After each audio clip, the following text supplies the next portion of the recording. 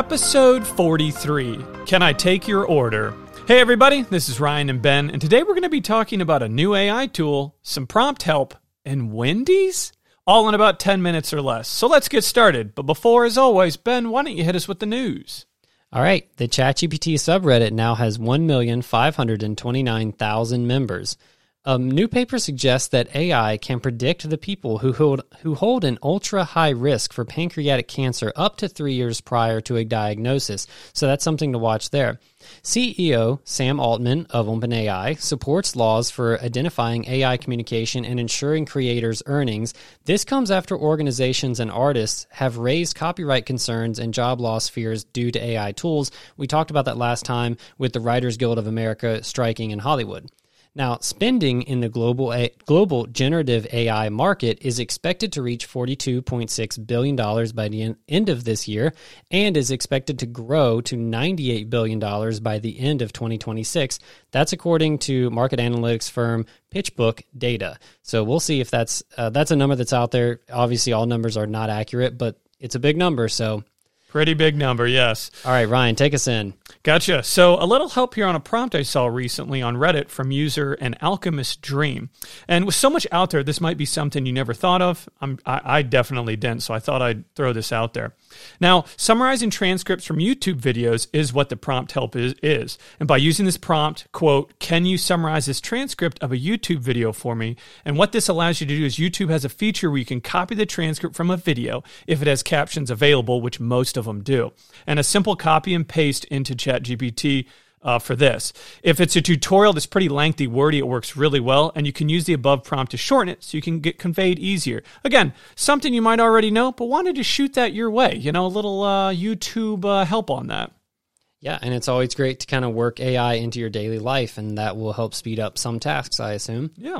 All right, now we're talking about fast food and burgers here. The fast food chain Wendy's has developed an AI chatbot with Google to take orders in the drive-thru of its restaurants. The chatbot has been trained to understand various ways customers place their orders, including unique terms, phrases, and acronyms that Wendy's customers commonly use. The chatbot, I'm struggling with that word today, the chatbot will be officially launched in June at a company-owned restaurant in Columbus, Ohio, which is also where Wendy's is based in Ohio, which I found out. I don't know why I never expect anything to be from Ohio, but Wendy's is. Now, the cost of the project was not disclosed, but Wendy's has been collaborating with Google on data analytics, machine learning, and cloud tools since 2021. Now, according to Wendy's CEO, the AI-powered chatbot will be very conversational, as most of them are, making it difficult for customers to tell if they are talking to a chatbot or a human employee. I find that hard to believe, but we'll see. Things are advancing at a rapid rate. And Wendy's software engineers have been working with Google to build and fine-tune a generative AI application on top of Google's large language model. So this is already built on top of something else. The customized language model includes terms and phrases and acronyms specific to the Wendy's menu, such as JBC for Junior Bacon Cheeseburger and Biggie Bags for a different burger, chicken nuggets and soft drink combinations, and you might know like Frosties, that sort of stuff. Now, the chatbot has been programmed to upsell customers offering larger sizes, Frosties, or daily specials. Isn't that great to get upsold in the drive-thru? Well, I'm curious to see how smooth that actually is and if people actually end up liking it. Now, up to 80% of Wendy's food orders are made through the drive-thru lane. So this obviously is affecting a large portion of their customer base. Now, there are some challenges with AI that it must overcome, such as dealing with extraneous noise in the family car and like loud vehicles, the engine noises, that sort of stuff, and capturing changes made by a customer midway through their order. You know, you might say, I want a JBC with Frosty and then take the Frosty off, that sort of stuff. Nonetheless, Wendy's is confident that the AI-powered chatbot will streamline its drive-thru service and improve customer satisfaction. And I think they had a little bit of a test run, and they said that there were positive reviews early on. So we'll see. It'll be interesting to see if you know you're talking to AI, if people will mess with it. And like, does it have the ability, like, will it go off onto a tangent if you ask it a non-food related question? Will it answer that? Like, how far is the moon from the sun, or how far is the moon from the earth?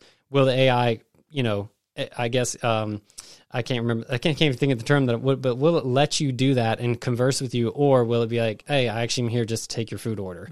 That's exactly true. Is kind of what I'm thinking. I think my concern that you had mentioned here was not necessarily saying things, because if you really think about it, the people at the window don't really say much. It's more the listening, and like you said, with the noise in the car. If you're like me, going up with my wife and kids, like, there's always someone in the background yelling, and so, or not yelling, but saying, "Hey, I want this instead." Is it going to capture that and change all that? So it's the inference that it's going to be challenging on that. Exactly. I agree. Exactly. Okay, on today's episode, this is my part of the topic. On today's episode of Ryan Takes a Look at an AI Tool So You Don't Have to, or You Really Should, I stumbled upon a fascinating tool called ChatGPT 2D. Essentially, it allows you to navigate interacting and branching AI conversations, and you compose contextual conversations based on the AI responses and visualize the entire conversation as this kind of web thing. So what I did, I'll give you an example of what I did, as I asked it about the best sports team. That was the prompt, and it provided me with the top 4, which included NHL, NFL, NBA, and MLB. Of course, the question of the best sports team is highly subjective, as the AI also pointed out to me. It even said, "Hey, Ryan, this is very subjective." Well, it didn't say, "Hey, Ryan," but it said, "This is very subjective." From there, I began building the web to the right. You can go right or left. And I had the AI auto come up with the next section. So I basically said, "Tell me what I should go from here." And the AI then made a suggestion that broke it off into all 4 of those sports categories beautifully, like an intricate web. Now, visually, it was quite captivating looking at this. And I must admit, it was quite pretty. Continuing from there, I asked the AI to delve deeper into MLB, and it focused on stadiums, logos, and infographics. And I'll be sharing the final product on social media here later, and you'll be able to see just how visually appealing and user-friendly it was. Now, it kind of looks like a flowchart, doesn't it? A little bit? Yeah, okay. Yes, it really does, and it's this nice web that continues to break out from there. And then from there, originally, I diverged from the main prompt, which was the best sports team, to explore European sports and determine which one was the best.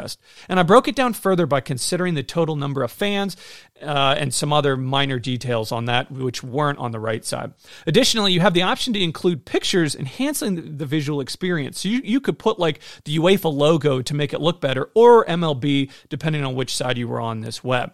Now, an overall review of this was probably my favorite AI tool so far of me doing this series of the 3 that I've done, simply because it allows you to track and follow its thought process visually. As a visual learner, it was really fun to play around with. And I truly believe it has the potential to be incredibly beneficial for learners of any topic, or a big one for teachers, as people can easily understand and follow the train of thought and its progression. Now, while most of our listeners may have already come across this tool on those top 10 list of AI tools on Twitter, I highly recommend checking it out, since I believe it's one of the better tools on that list, and to be honest, more practical, that you might actually use it in real life. And you can find their demo on their main website, and I urge you to watch it, as it's much cooler to see it in action than for me just to explain it. It's also worth noting that there is a subscription cost after the free trial, which is 7 days, which amounts to $4 per month for the basic plan and $8 for the pro. I don't really know the differences between the two, but $4 per month, in the grand scheme of things, those prices seem quite affordable. So my task for you this week, the listeners, is to explore ChatGPT 2D and watch the video and get your hands a little dirty with it, because it was actually pretty fun. All right, that is great stuff. Why don't we go ahead and head out here? Thank you for giving us a listen today. Rate and review and subscribe to this podcast so you won't miss our 2 new episodes every single week on Mondays and Thursdays. Give us a follow on LinkedIn and Twitter at ChatGPT Report, and check out our website, thechatgptreport.com, where you can find links as well as transcripts to each show. Please send us an email at thechatgptreport@gmail.com. We hope you have a great rest of your Thursday.